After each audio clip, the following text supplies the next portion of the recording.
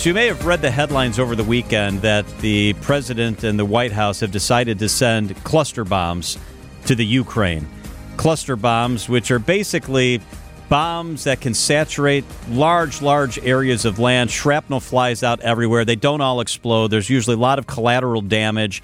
And the bombs sit there and become basically landmines for anybody who stumbles into that area down the road. A lot of places, a lot of nations no longer even use these. I want to bring in a very special guest who we have this afternoon. His name is Matt Drozd, and he is a former high-ranking military official. He actually served at the Pentagon and the State Department as working for the chairman of the Joint Chiefs of Staff, 3 different ones. He's a combat veteran as well. Matt, thank you so much for being with us. Thank you. Appreciate it. I am surprised that, 1, we still have these things, but 2, that we would send them to another nation. You're exactly right. Cluster bombs have been outlawed by 120 nations. And, they still lurk around even after they've been dropped. They explode upon hitting the ground. And the explosion rates anywhere that's not exploded is anywhere from, up to 40% of them are not exploded. So they're going to lay around on that ground over there.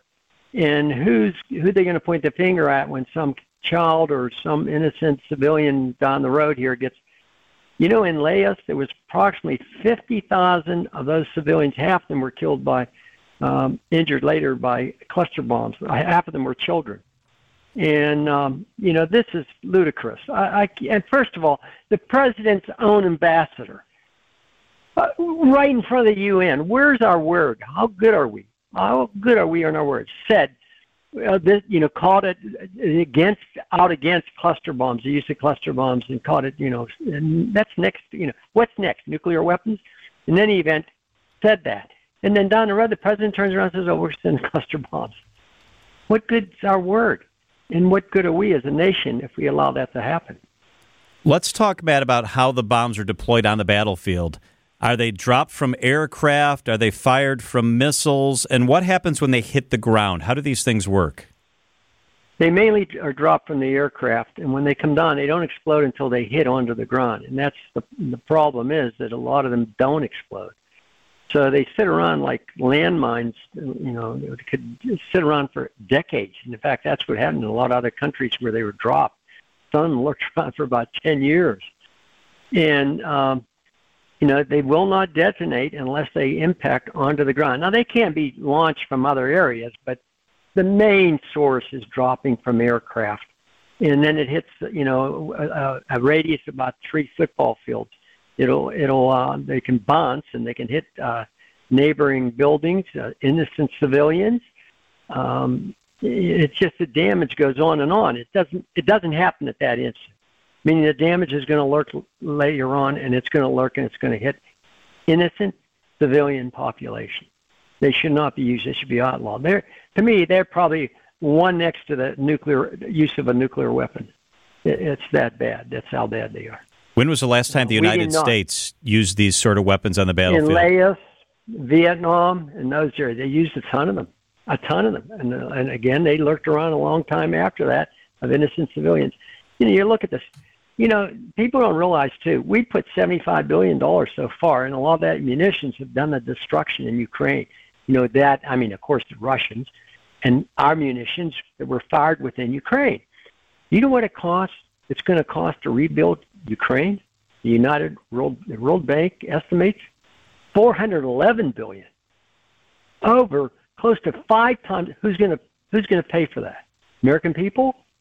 Are we supposed to pay for it again? It's getting out of hand, and these 2 leaders, don't get me wrong, Putin's, way out there. He's totally wrong with this approach. But what's on the table? We're putting think of this one. The American people ought to think of this. We put $75 billion into that country in war goods. And the president of Ukraine keeps saying, well, it's not on negotiation. Why don't we have someone at a negotiation table hearing what's going on and get some professional arbitrators in there that can get this resolved without killing all these innocent people? And, it doesn't include just Ukrainian people. It includes these innocent soldiers. I can think of our own from Russia, too, that go over there. They don't know where they're going. They don't know why they're going. All they know is they're dying, too. So, a funny thing, I'll tell you something. I remember this commercial. Maybe this is the way it should be. This old commercial, it's a long time ago. These two black limousines pull up. These two guys get out in suits, and they start duking it out. They start fighting. They were leaders of the country. To quote Harry Truman, if war, and here's a guy who dropped the atom bomb. Right. To quote him, he said this: if we do not eradicate war from the face of this earth, war will eradicate us. And cluster bombs are something that should have never been allowed. This president, any person that condones this, after going back on the word and having their own UN ambassador condemn them in front of all these the United Nations, and now says we're going to distribute them and give them to Ukraine, we're just as guilty as they are of using them. Hey, Matt, quick question for you. Were you at the Pentagon during 9/11?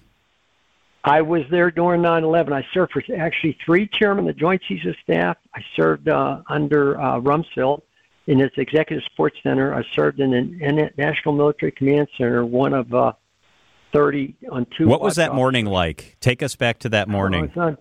It was unbelievable. I'll tell you, it probably sums it up like this. God bless these people. They said, everybody was told, when you were a kid, you were told where you go to fire drills. You go here, you go there. Now, there's 30 CAT teams. There's 2 CAT teams that do the bidding of the chairman, meaning we put the briefs together. I was part of that CAT team. 10 to 10, 10 to 10.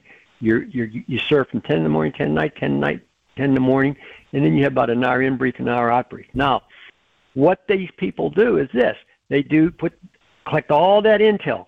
They put it together, and they give that brief to the White House, the SecDef, the Secretary of Defense, and the chairman, and based upon those briefs, they make decisions. So anyhow, here's what it was like. One of the members, everybody else was told where they evacuate to. So one of the members on our team raised the hand and said, "Sir, where do we go if we get slimed again?" And his answer was, "You don't go anywhere. You die with a watch." The other team picks it up. Wow. So you stay in place. And that's what it was like. It was, they took, I wrote a book on Ukraine, Return of the Russian Tsar. Yeah. And a lot of that encompasses what I'm telling you about Ukraine, and I look at both sides. In that, it's a neat book because anybody would enjoy it. It's romance and all that. It's like a Cinderella Rocky type story. But at the end, I show what could happen to Putin. And it's a pretty good, and it's looking that way. It's starting to go the way what I said in that book, what I predicted. It Matt, takes a consortium to do it. Thank you for being with us. The book is Return of the Russian Tsar. Retired Lieutenant Colonel Matt Drozd. Thank you so much, Matt. Yeah, no problem. They can find it on Amazon and a lot of places. And listen, thank you. And let's pray. This has got to stop. These innocent people are dying, and they got to get to the table and negotiate and resolve this now. And who's going to rebuild it? The American people have paid enough. We have enough problems here in this country. We've got to start taking care of our own right now. We haven't done that as we should. Matt, thank you. Sir.